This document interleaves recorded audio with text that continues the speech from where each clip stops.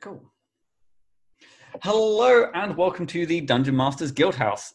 This is a weekly podcast where I, your host, Matthew Whitby, sit down with amazing creators of the DMs Guild. And I am privileged, as always, to be joined by the amazing Noah Grand. Thank you so much for joining me today. Hello, everyone. Like I said, I think this chat has been in the works for a little while, and I'm glad we can finally nail down a date to have this chit chat. Glad we can nail that exactly.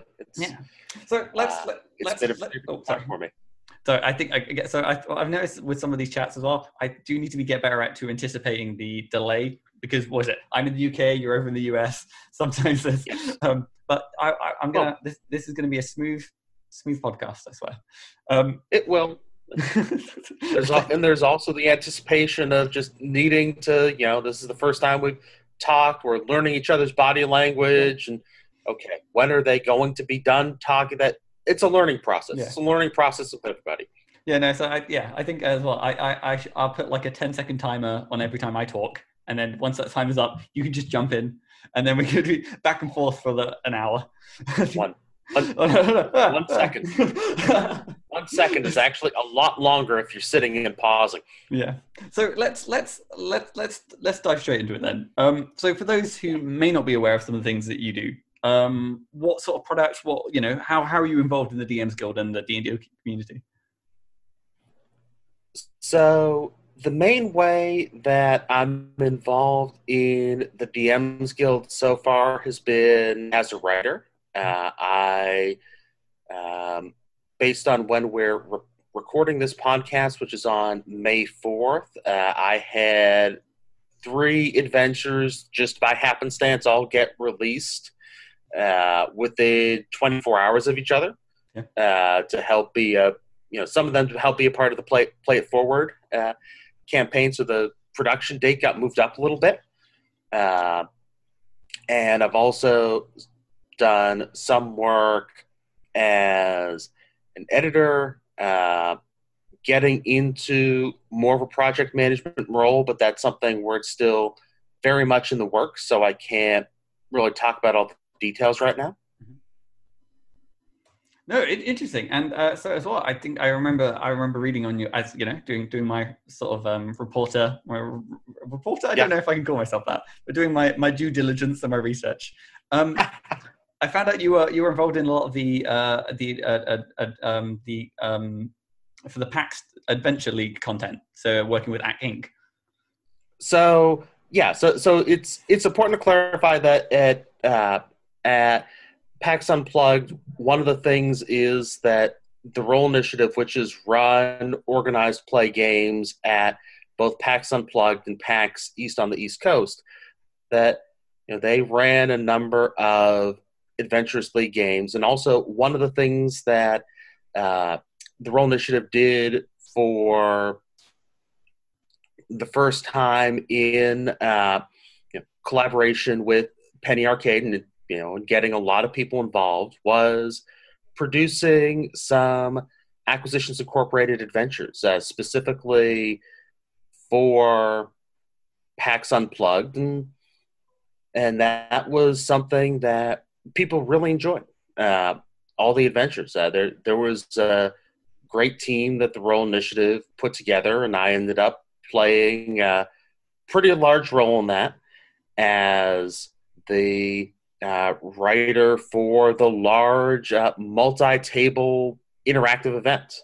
Wow! Called Franchise Fracas. Is it still called an epic, or was this before the sort of epics had a title? So D&D Epics is trademarked by Adventures League. Oh, I see. Okay, yeah. Yep. Okay, yeah. So okay, yeah. Okay. Yeah. It almost feels fitting that it's almost like a bureaucratic nightmare for an Adventure League involving ACK Inc. as well.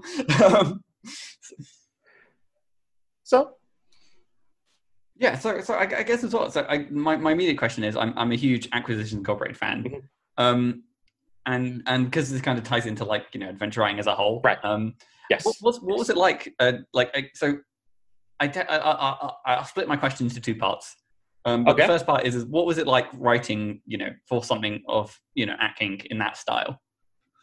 So for me, it was a great experience being able to write in that style because one of the things that I like to do is balance some of the adventures that are a little more serious with some that are a little more whimsical. Yeah. And so having a chance to write that where one of the quests, and there were a combination of different quests that different tables had to choose from as they're all trying to do the most to make Acquisitions Incorporated look good in order to, it's franchise focus, and whoever ends up getting the most points at that event at PAX Unplugged ended up being one of the future success stories where their group would get the franchise for this particular small town that we created. And so, just as an example, one of those small mini adventures is the party gets hired to give a motivational speech to a rival organization. And the party shows up, and the kind of leader of this organization is a gnome with a completely dyed lime green beard. And all of the employees of Lucidity Industries, they all are wearing identical clothes. They're all completely uniform. And so what the party has to do is try and give a speech to kind of demotivate them, but subtly work in some things that Acquisitions Incorporated is a lot better. And so there was a lot of that tone. Yeah. So I imagine like it definitely opens up a lot of like interesting adventure hooks or things that you just can't necessarily play with otherwise. It does. Yeah. We had a lot of fun adventure hooks that all of the authors worked with, and not just adventure hooks, but also for a lot of us, it was kind of a breath of fresh air to write things that weren't as combat focused as sometimes other organized play adventures can be. So I guess as well, so my part two of my question was originally then, is the fact that this was a multi-table event, to use the terminology correctly. What were some of the challenges for like writing or like organizing an adventure in that style? Because it's not common. So some of the challenges there is, and the biggest one is if you go around and you survey people who do a lot of organized play and who play in a lot of these events or DM a lot of them, and I, in the lead up to writing this, I was DMing, on average about one of these a month, if not more, which is pretty high. But okay, so you go around, you survey people, everyone's going to have different things that they really want out of these one events. Mm-hmm. You can't satisfy everybody. So what Garrett Cologne and I did, and Garrett was the story lead for all the adventures in this for this event for PAX Unplugged, and was absolutely wonderful to work with. Has been, really great mentor to me. And we pretty much agreed that there were certain goals that we wanted to set, that we wanted to have something where players would be able to choose how much they wanted to do combat as opposed to exploration or social interaction. We decided that we wanted to have something that would be fun, that would be whimsical, that would be fitting a lot with the tone of Acquisitions Incorporated. Mm-hmm. And if someone was hoping that a multi-table interactive would be, well, it's a battle of life and death, and you're just fighting all the time, mm-hmm. there are other adventures that Adventures League has put out there that would be more to that player's style. Okay, interesting. And so again, just I guess for my own question then is like, so when you say like multi-table event, how many tables is that roughly? All right, so this ended up being 23. Wow. And so yeah, and so what some of the other things that I had to do as well, this was not just a multi-table event, but one where there was a slight degree of competition because that would be kind of fitting with Acquisitions Incorporated, where you have all these different groups of, well, they're not interns, they're sub or sub interns, and they're all competing against each other trying to get that franchise. So, among other things, I had to come up with ways where, okay, you completed a little adventure. Here's some way that you can go around and mess with one of the other tables, because that could be a way for there to be some kind of interaction between these tables, because we also needed to come up with a story where all the tables, all these 24 different tables, Mm-hmm.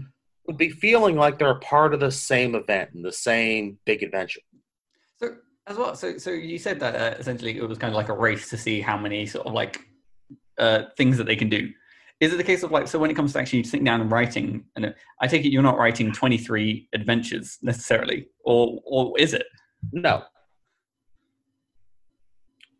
So the way that we structured this one is that there would be, in the beginning, all the parties were given an advance to help fix up this dilapidated wizard shack. And of course, this being Acquisitions Incorporated, it is an advance, not just you're given gold. And so that then parties would be able to do some quick things to say, oh, yeah, what kind of businesses do we want to go into? Well, some may want to go build a bar, some other service location. Some may want to start building weapons. Others may want to be certain kinds of information brokers, or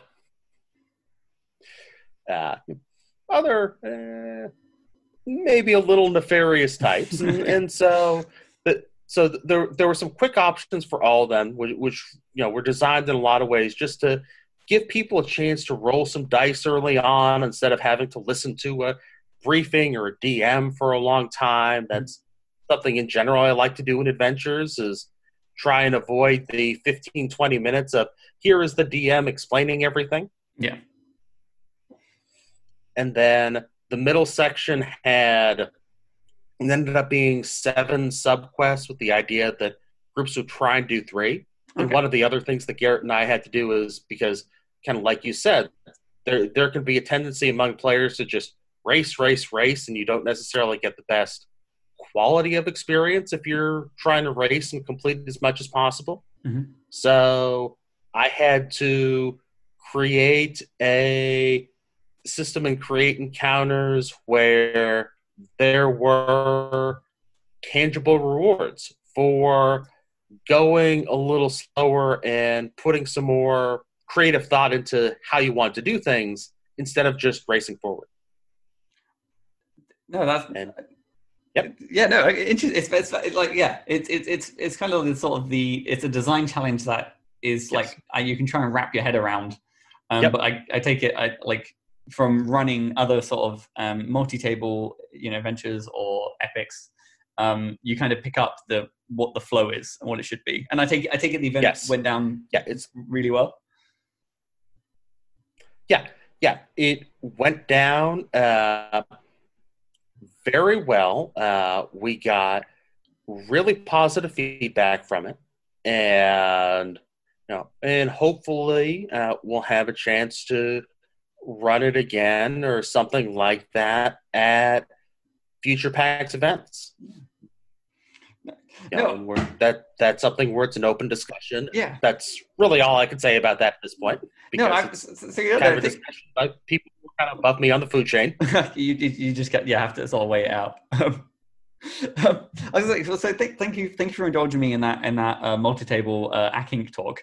It's fascinating just because it's not too common. I'm curious. When did you actually start writing adventures and stuff like that? When did you actually get into everything? Did you start with hacking or? No, so I started writing my first writing sample to try and get people to look at it and give me a chance to write a full-length Adventurers League community-created content adventure around 2 years ago. But one of the things with the ALCCC program is kind of by design, it's a very long process from starting out, creating an adventure idea to actually having something released. So in my case, even though it's something where I've been working at writing adventures for a while, my first solo adventure only reached the DMs Guild, I think, 2 weeks before PAX Unplugged. And yeah, so I imagine like it's a case of like you probably have like a number of adventures that are sort of kind of waiting to go through the system before they can sort of be published. And yeah, so the first one, if I remember correctly, is it the Toxicity? So it's weird because Toxicity is the one that I started working on first, and as I was working on Toxicity, David Morris approached me to start writing Jaunt to the Center of Faerun because he had a deadline, and one of the things that can happen if there's such a long lead time is, things can happen with the writer who was initially scheduled to write a CCC project because, life can happen and lots of things can happen to us, in a 6-month span, let alone a 9-month span or a year. So basically, David was looking for a new writer and had heard through a mutual friend of ours that, among other things, I have a journalism background. I can write things relatively quickly. And so he contacted me to go ahead and write that one on for Adventurers League, what's a relatively short deadline. And okay, interesting. And so when it comes to like writing for because right, obviously, as you mentioned, was it just before this you had was it Exit Pursued by Owlbears and your like both collaboration projects with the Princess Project as well. Yes. In your mind, what do you find the differences between writing, like aside from like the fundamentals, like guidelines that you have in CCC and I guess guild content, but how do you find like the creative process? How does that differ? So I think one of the things for the creative process is whether it's a CCC or whether it's an anthology, I'm going to be working with someone who has an idea of what it is that they're looking for as a project lead. And the main difference is with CCC, sometimes the project lead has not only an idea they're looking for, but there's a story arc in place. And they're looking for writers to help write adventures that fit into a broad overall storyline or broad overall story arc. And so they're making sure to have good communication back and forth with not only the person who's coordinating the story arc, but also the other writers who are involved is something that's very important. So in a lot of ways, when it works well, it's in some ways more collaborative, because with the anthologies, every adventure in an anthology is fitting a common theme, but writers can pretty much go on do their writing by themselves because the adventures don't directly tie into the same world. They don't have any characters who overlap. So I guess it's to latch onto that as like a adult question is how do you find like the process of like continue like with CCC and actually the continuation of the continuation of someone else's story, and do you have any sort of like tips or like advice for like how you keep things consistent, or is that the job of like the editor? That's something where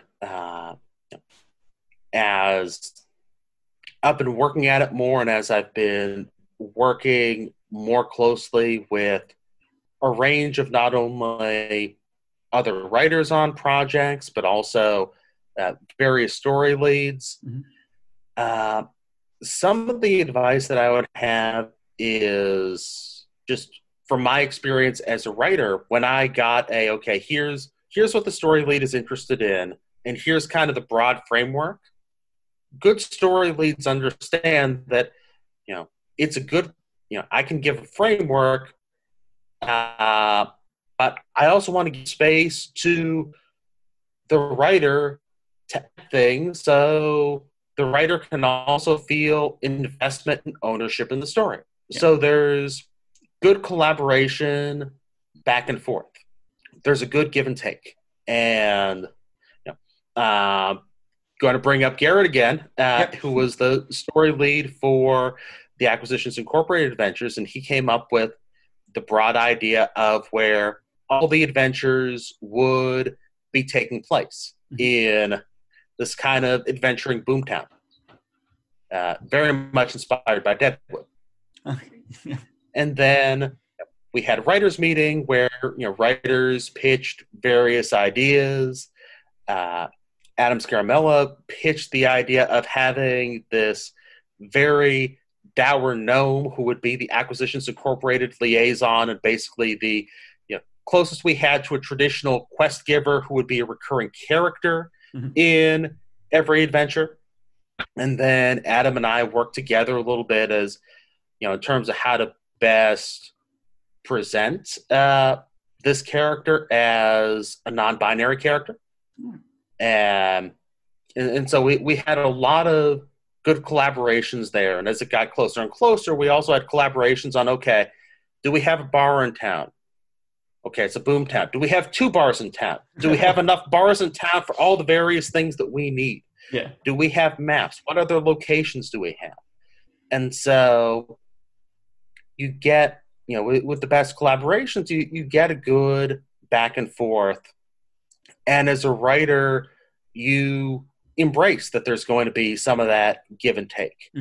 The places where this runs into problems is sometimes there are writers who are focused entirely on their own ideas, and they don't necessarily communicate that well with others, or they aren't necessarily cognizant of how some of the things that they could do in the first adventure may affect other adventures later on in a trilogy. Yeah. And then from there, it has like a knock-on effect. So yeah, you kind of have to be careful where you tread. Yeah. Yes. Okay, no, that kind of perfect. It kind of leads me into like my next question, which is more like, okay, well, in this whole part of the process, do you have like a favorite part? So with me, the favorite parts vary a bit from adventure to adventure. It's usually at some point in the writing process, finding either some characterization that works really well to kind of illustrate what the entire story is about, or sometimes it's something more mechanical that's memorable, because one of the things that I really try and do is come up with something that's going to happen during the adventure that people are going to remember when they're done with the adventure. Yeah. And so one of my favorite things from the adventure that I wrote for the Princess Project is just a smaller scene trying to illustrate that, okay, the party has, not just the party, but the entire kingdom that they're in has just been pulled into hell. Well, how do I show the party that, okay, they're in hell all of a sudden? Yeah. That they're in this particular very lavish construct within hell? Well, all the roads are paved with gold. And not only are all the roads paved with gold, and there are some people who are dressed in very fine gowns and suits. They're walking to the big wedding. And then there's a dwarf who just came out of her shift working at a bar. Clearly looks like she's just come out of her shift and can't step on the road because the road is strictly enforcing the hierarchy of hell and charging a toll. Yeah. And so if characters want to try and help her out, they can try, but they have to pass this being a level 20 adventure. If they want to help her out, they have to be able to succeed a DC 23 charisma saving throw. The idea being, just trying to show the players that the kind of laws of hell are so strong that it takes considerable force of will to even have a chance of overcoming them. Mm-hmm. Okay, cool. That kind of leads into like last question as well, because I was chatting with Ginny not too long ago about writing high tier adventures, and obviously we were talking about how like writing a tier 1 adventure compared to like a tier 4, they're different beasts entirely. And the amount of like assumptions you're allowed to make with a tier 1, saying, okay, well, chances are a D6 to a level 1 character is gonna hurt, but with a level 20, I don't know how you like how did you find writing an adventure of that standard? Not standard, but yeah, you know what I mean. So, yeah, I know what you mean. So one of the things that I find, and I think this is in some ways counterintuitive, is because as a designer, you have to make fewer assumptions about what characters can do because depending on your group, level 20 could mean a lot of different things because different groups are going to have different levels of, some may call it optimization, some may call it power gaming, playing with the group where some members of the group self-identify as, quote, dirty power gamers as kind of badge of pride. It's something that's, I think, relatively unique to Los Angeles, where there are a number of people in the LA gaming area, particularly people who've been attached to organized play in Los Angeles, who are both very invested in role-playing and also very good at optimizing characters. Where two worlds collide. Yeah, in Los Angeles, the two worlds collide on a regular basis. So I have a lot of experience seeing what it is that relatively optimized high-level characters can do. And at a certain point, there's only so much you can do as a writer to fully address the difference in power there's going to be between some high-tier groups and others. And so, to a certain degree, you can make recommendations to the DM about, here's how you may have to adjust. I'd say for the level 20 adventure that I wrote for the Princess Project, I gave 3 different scaling options. One of them was written roughly with the guidelines in the Dungeons Master's Guide. Mm-hmm. The other, I'm like, probably about 4 times the expected experience difficulty of encounters that's in the Dungeon Master's Guide. And I know that in some of the games that I play with, we don't really use the Dungeon Master's Guide, but if you put some of the encounters into the formula, it'd be like, 5 times, 6 times. Yeah, some people just they can just take those encounters and just shrug it off, and they'll be like, "Oh, was that supposed to be hard?" Or the game I play in on Thursdays after our group had to shake off a couple things. Like, okay, now we know where the Garistro and the Wizard controlling are coming from. Let's see what we can do. Okay, we're prepared. The first 2 characters go. We've done enough damage to kill the Garistro twice. Yes, the first 2 characters, not just the. Yeah. Like, you got to feel sorry for some of the low dex characters who, like, every encounter, they're just like, I blink and they've killed everyone. Literally, in the matter of 6 seconds, they've. Oh yeah, and that's something that I had to do as a DM the last time I was DMing Tier 4 is you kind of retcon something behind the scenes of oh yeah, the Lich, the Lich cast invulnerability, because that was the only way that the Lich was going to survive past the Paladin who was first in initiative. Yeah.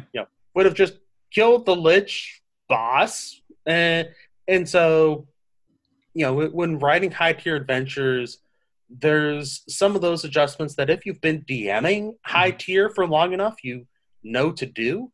But if you're newer to DMing those adventures, you have to be taught.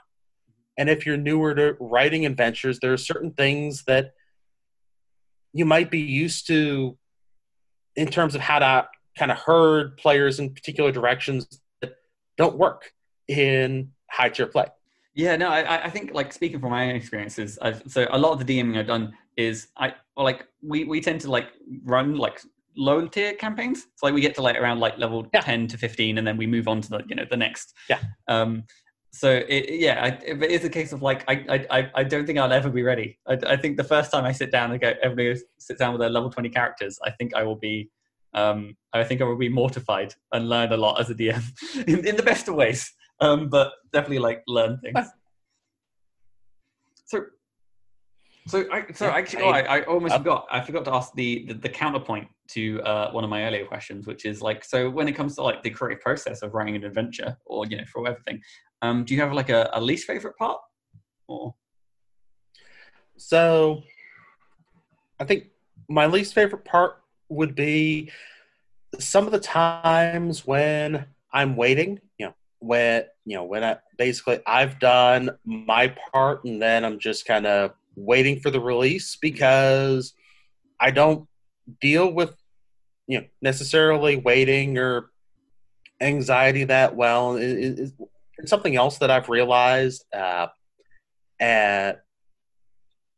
is that I find it's a lot better for me when I'm working on something and I'm waiting for someone else later on, that if they give me more of a specific time of when it is that they would be ready for me.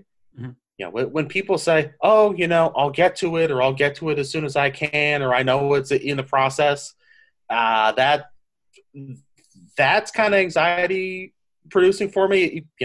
If someone says, look, I can't get to this for 2 weeks, then I know in my head, okay, this isn't something that's going to happen for 2 weeks. I can take it out of my head and focus on other things. Yeah.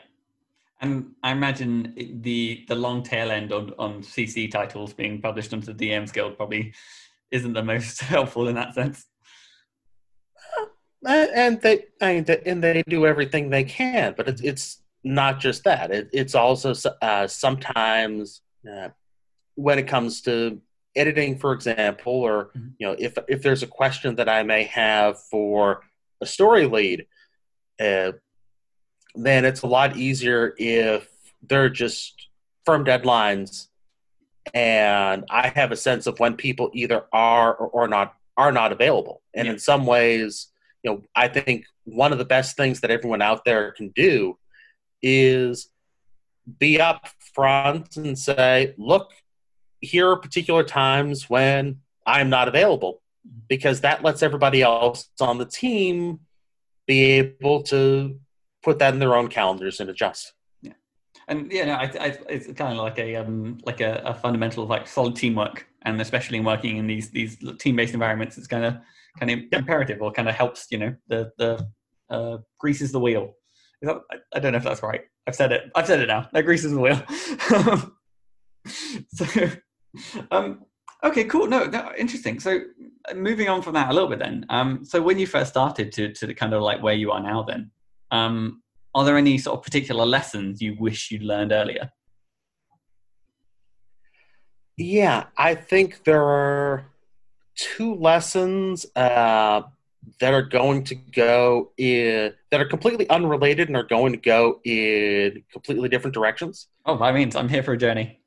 Yeah, I think one of the things that I learned is sometimes in adventures, there can be a tendency to present someone getting some kind of madness or going insane or otherwise having some kind of mental health issue as the main explanation for why it is that they do villainous behavior. Mm-hmm. Or there are also things where sometimes stories will present, oh, here was a character who experienced trauma, and as a result of their trauma, they focused on getting revenge. And that's the entire uh, character development, and that's something that can be very stigmatizing to people who have either experienced various kinds of trauma or who day to day live with various kinds of mental health issues. Mm-hmm. And so that's something where it's been something that I focused much more on uh, as as I've been writing more. It's something I focused more on because it's something that had to be pointed out to me. So I wanted to bring that lesson forward. Yeah. No, in fairness, that is a good lesson. Like the same thing of like as you're writing, you have like inherent, unconscious biases. Yeah, and also, so one of my first antagonists is like, maybe I presented them in a sympathetic way, maybe not so much. I'm not 100% sure. Mm-hmm. And I suppose the one of the things about putting a restriction on saying, okay, well, let's not say it's a villain is based like the way they are because of like madness or trauma. That's something of a cliche. And by not leaning or going back on like problematic things, you come up with something more creative, something more unique, and maybe something that people can relate to a little bit more. Yeah, and along with that, I think that one of the other things that I'm surprised by, particularly as a DM, is how rare it seems that the villains, particularly if you're writing a villain who you clearly intend as a villain, to try and get under the player's skin, so the players really just want to stop this villain. Yeah. Let the villain enjoy being villainous. Let them have fun. Yeah. Let the DM have a little bit of that fun, and that will get the players engaged. Yeah. Not every villain needs to be redeemed. Some people are just bad, and they just need to be dealt with. So you mentioned if they're not going, so some definitely can be redeemed, and others, let them enjoy being villains. Yeah. But the other thing that I learned, this is also a very personal thing that I kind of had to learn the hard way, is when I was first trying to feel my way through the DM's Guild, and I didn't really know many people, didn't really know many creators. Some of the first people who I reached out to were pretty hostile to me coming out as being both bisexual and non-binary. And so that made me very, very hesitant to reach out to anybody else because I wasn't sure who I could trust and who I could be myself around. And so one of the things that because I had this really traumatic experience as I was coming out, and traumatic experience with trying to come out through some of the people or around some of the people in my local D&D community who thankfully are at this point are not as major parts of the local D&D community.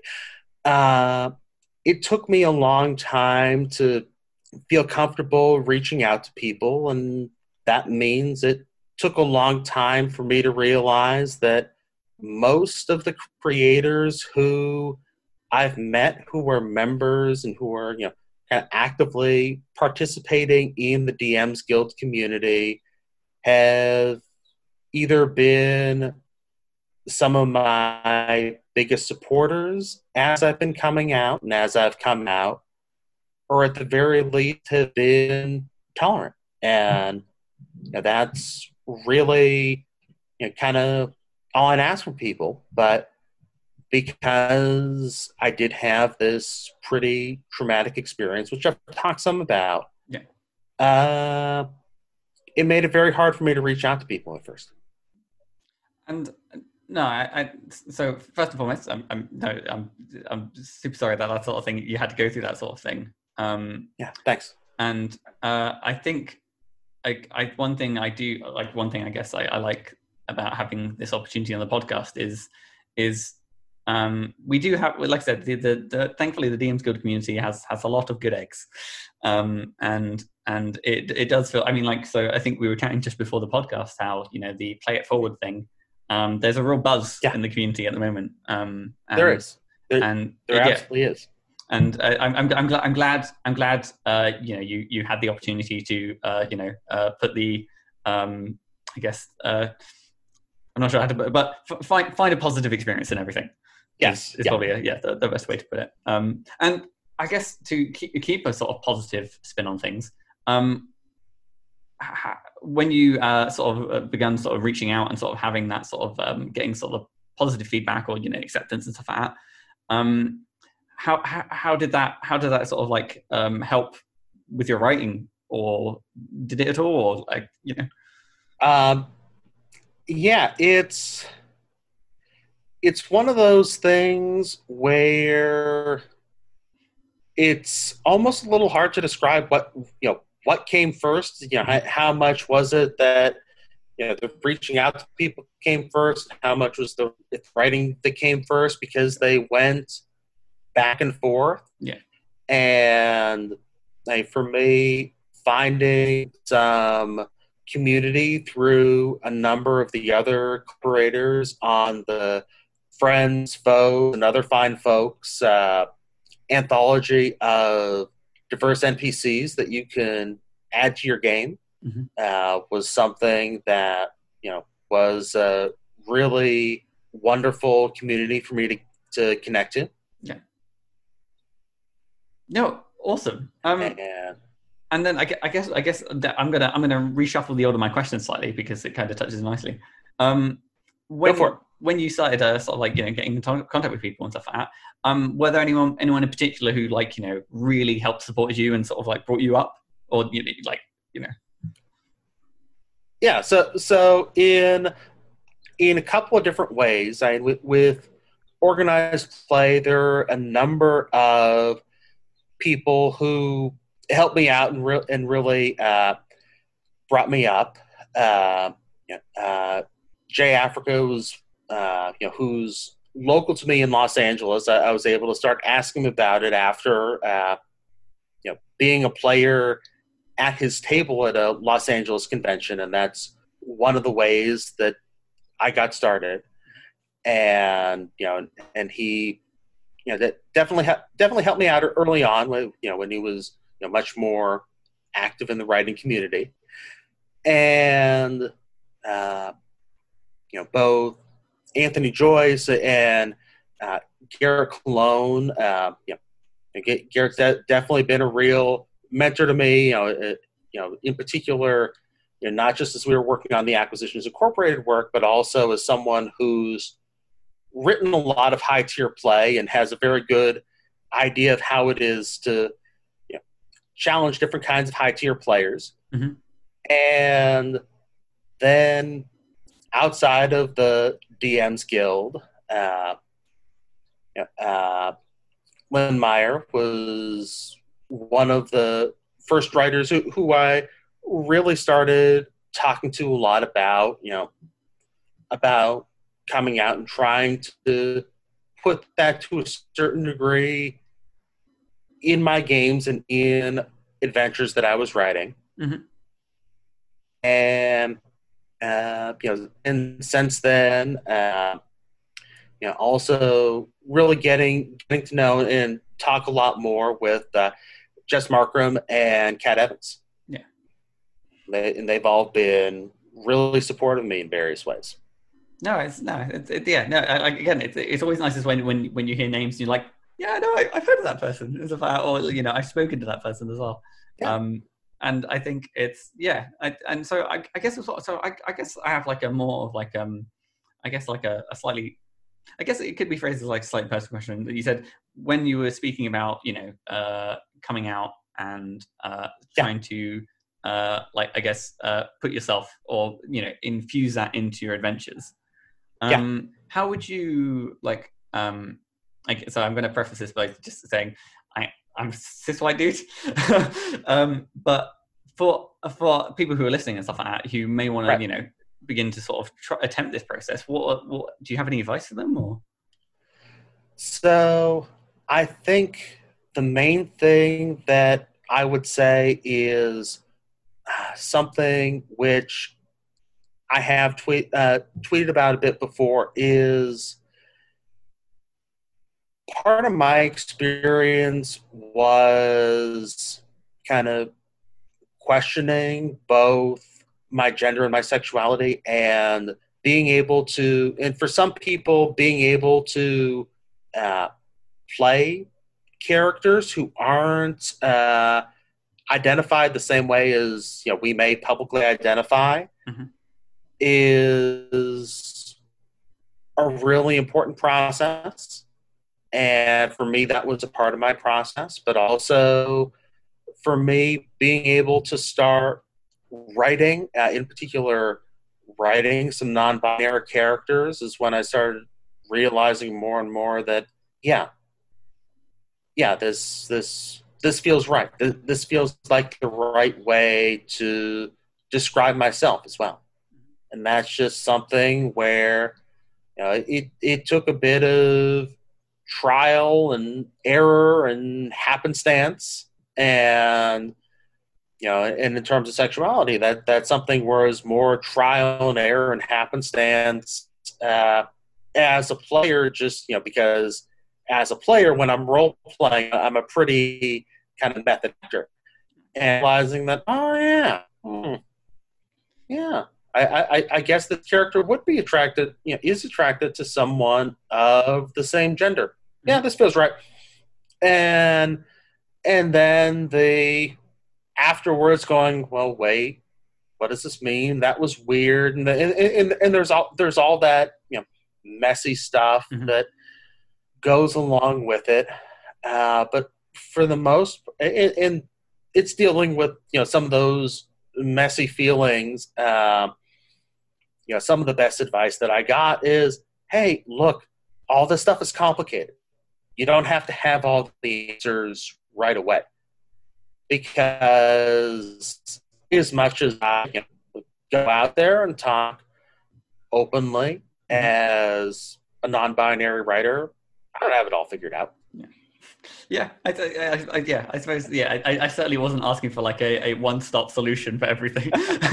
No, and it's a process.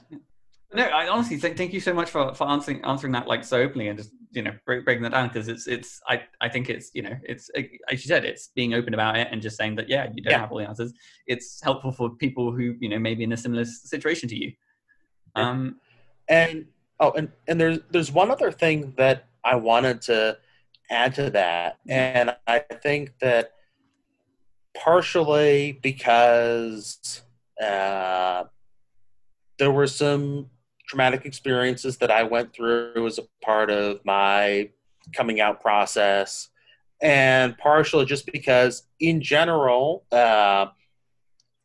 cis, trans, gay, straight, a lot of D&D characters come from not necessarily the best family backgrounds, or you don't see a whole lot of positive family role models. So one of the things that I've increasingly tried to do in my adventures is write in positive families and couples who are experiencing positive emotions, who are happy together, to try and make sure that that is a part of our gaming world, because I think that's something that's very healthy to incorporate. I think as well, it kind of leans to like a lot of us as writers like subverting tropes, and the idea of like just a normal happy family is almost subverting a trope in itself, because like all adventurers are coming from like being orphans or coming from the thing, and the idea of just like, oh no, I had a very happy family, I'm just adventuring for the fun of it, those, they're less common, and just to sort of like bringing them back into the adventures, it's a little bit perfect. Okay, cool. So and that's part of it too. Yeah, I was going to say, so the last sort of questions I have towards the end are kind of like looking to the future. So are you working on anything at the moment that you can talk about? So let's see that I can talk about.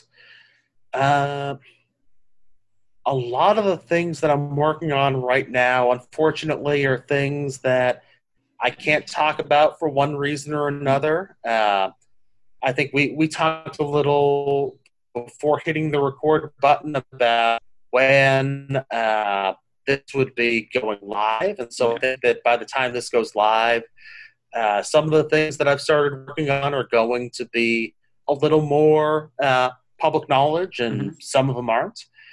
But in a lot of ways, I'm in a bit of a transition period, starting to pick up a couple of projects here and there, but I'm also doing a lot in terms of managing an online convention right now, because one of the things that's been a big change for me since the pandemic, and I'm not sure what it's like where you are, but where I am in Los Angeles, we've been under very strong recommendations to shelter in place for. I think that when this podcast gets put online, it'll be about 2 months, and so one of the things for me is someone who has experience helping organize online events is. Since various events started canceling and various places started getting put on stay-in-place orders or lockdowns, I've been doing a lot more work helping various groups move their games online and wearing a lot more of the convention administrator hat and less of the DM's Guild creator hat. So actually, fully enough, I've meaning to mention this before we start. So I think it was about 3 days after we had this like today's meeting booked. I was catching up on some of the Dragon Talk episodes that I missed, and that's when I realized you were on recently. You were on Dragon Talk to talk about moving games online, and it was that weird situation of like, basically, as soon as you start having a number of conventions start canceling, Wizards of the Coast reached out to me relatively quickly. Starting with a comment with pretty early on, writing something for written for the D&D Adventures League website, but it applies to anyone, whether or not they're running Adventures League games or not, about just some of the very basics of what it is that you'd need to run a game online. And one of the first things I talk about isn't what kind of program do you use or anything like that. It's a question of how important is it for you to have that visual face-to-face like we're having now. No, it was a really good chat, and thanks. This is more of like a personal question, and I mean personal for me in the sense of like, what was it like being on Dragon Talk? What was that like? Oh, it was great. Unfortunately, there were a couple of technical difficulties in terms of setting up the chat. I think largely on my end. So we didn't get to talk for quite as long as I would have hoped for because, I like to talk a lot, obviously. But it was a wonderful experience, and I'm glad that it was helpful for people. No, as I say, you talk the perfect amount for a guest. I think that's that's what you want. You want people to come on and like I said, the people are here to hear you chat. And no, this has been a sort of super insightful chat. I guess so.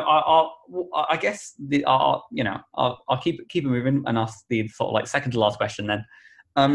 Do you have any sort of particular dream projects? So there's one project which has been on the shelf for a long time. It was a project where it was originally for an online convention that got canceled, and the premise was that there are these two characters, one who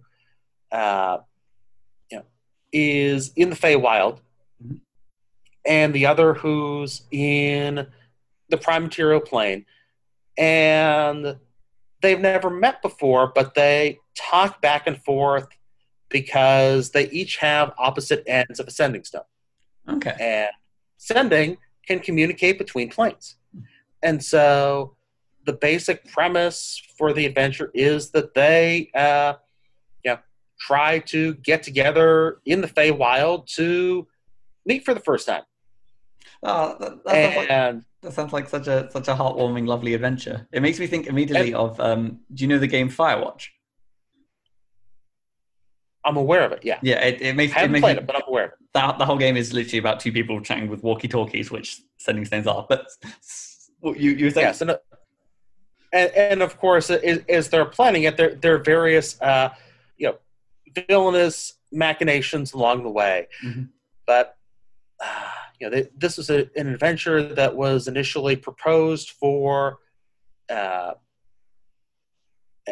Adventures League CCC for a convention that ultimately had to get canceled, and so this adventure has been kind of on the back burner since. As I think a lot of creators have that one project that eventually we'll get around to. Yeah, and that's the project that's my. Eventually, I'll get around to it. No, that's no. I can't wait for it. I'm already excited about the idea.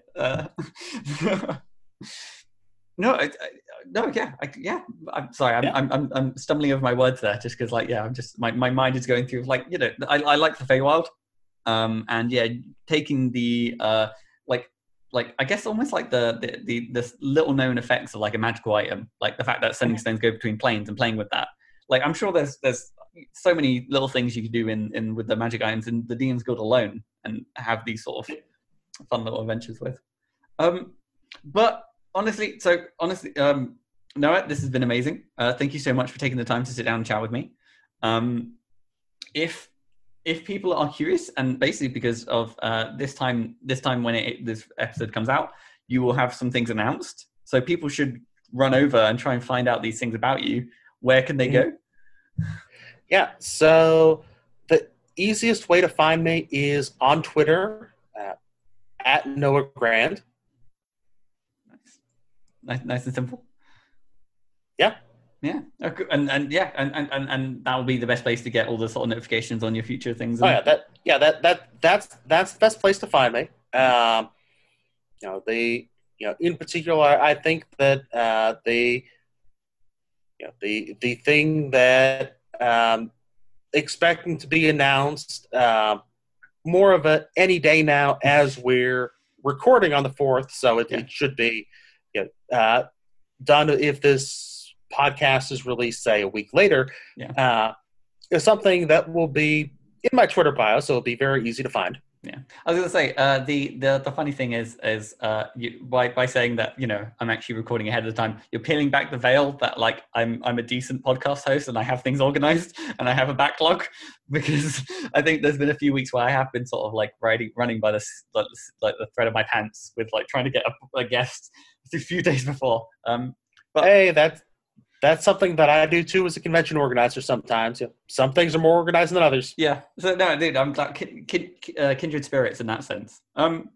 Also, so technically, I did lie. I do have one last question.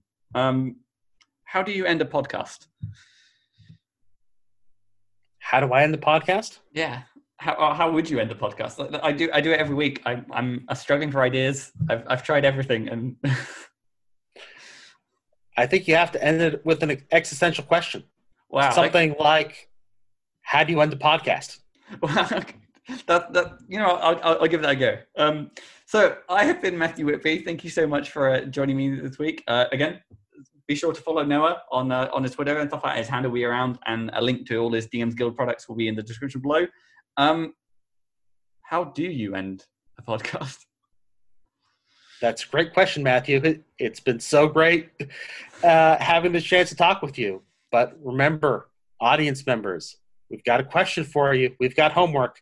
How do you end a podcast?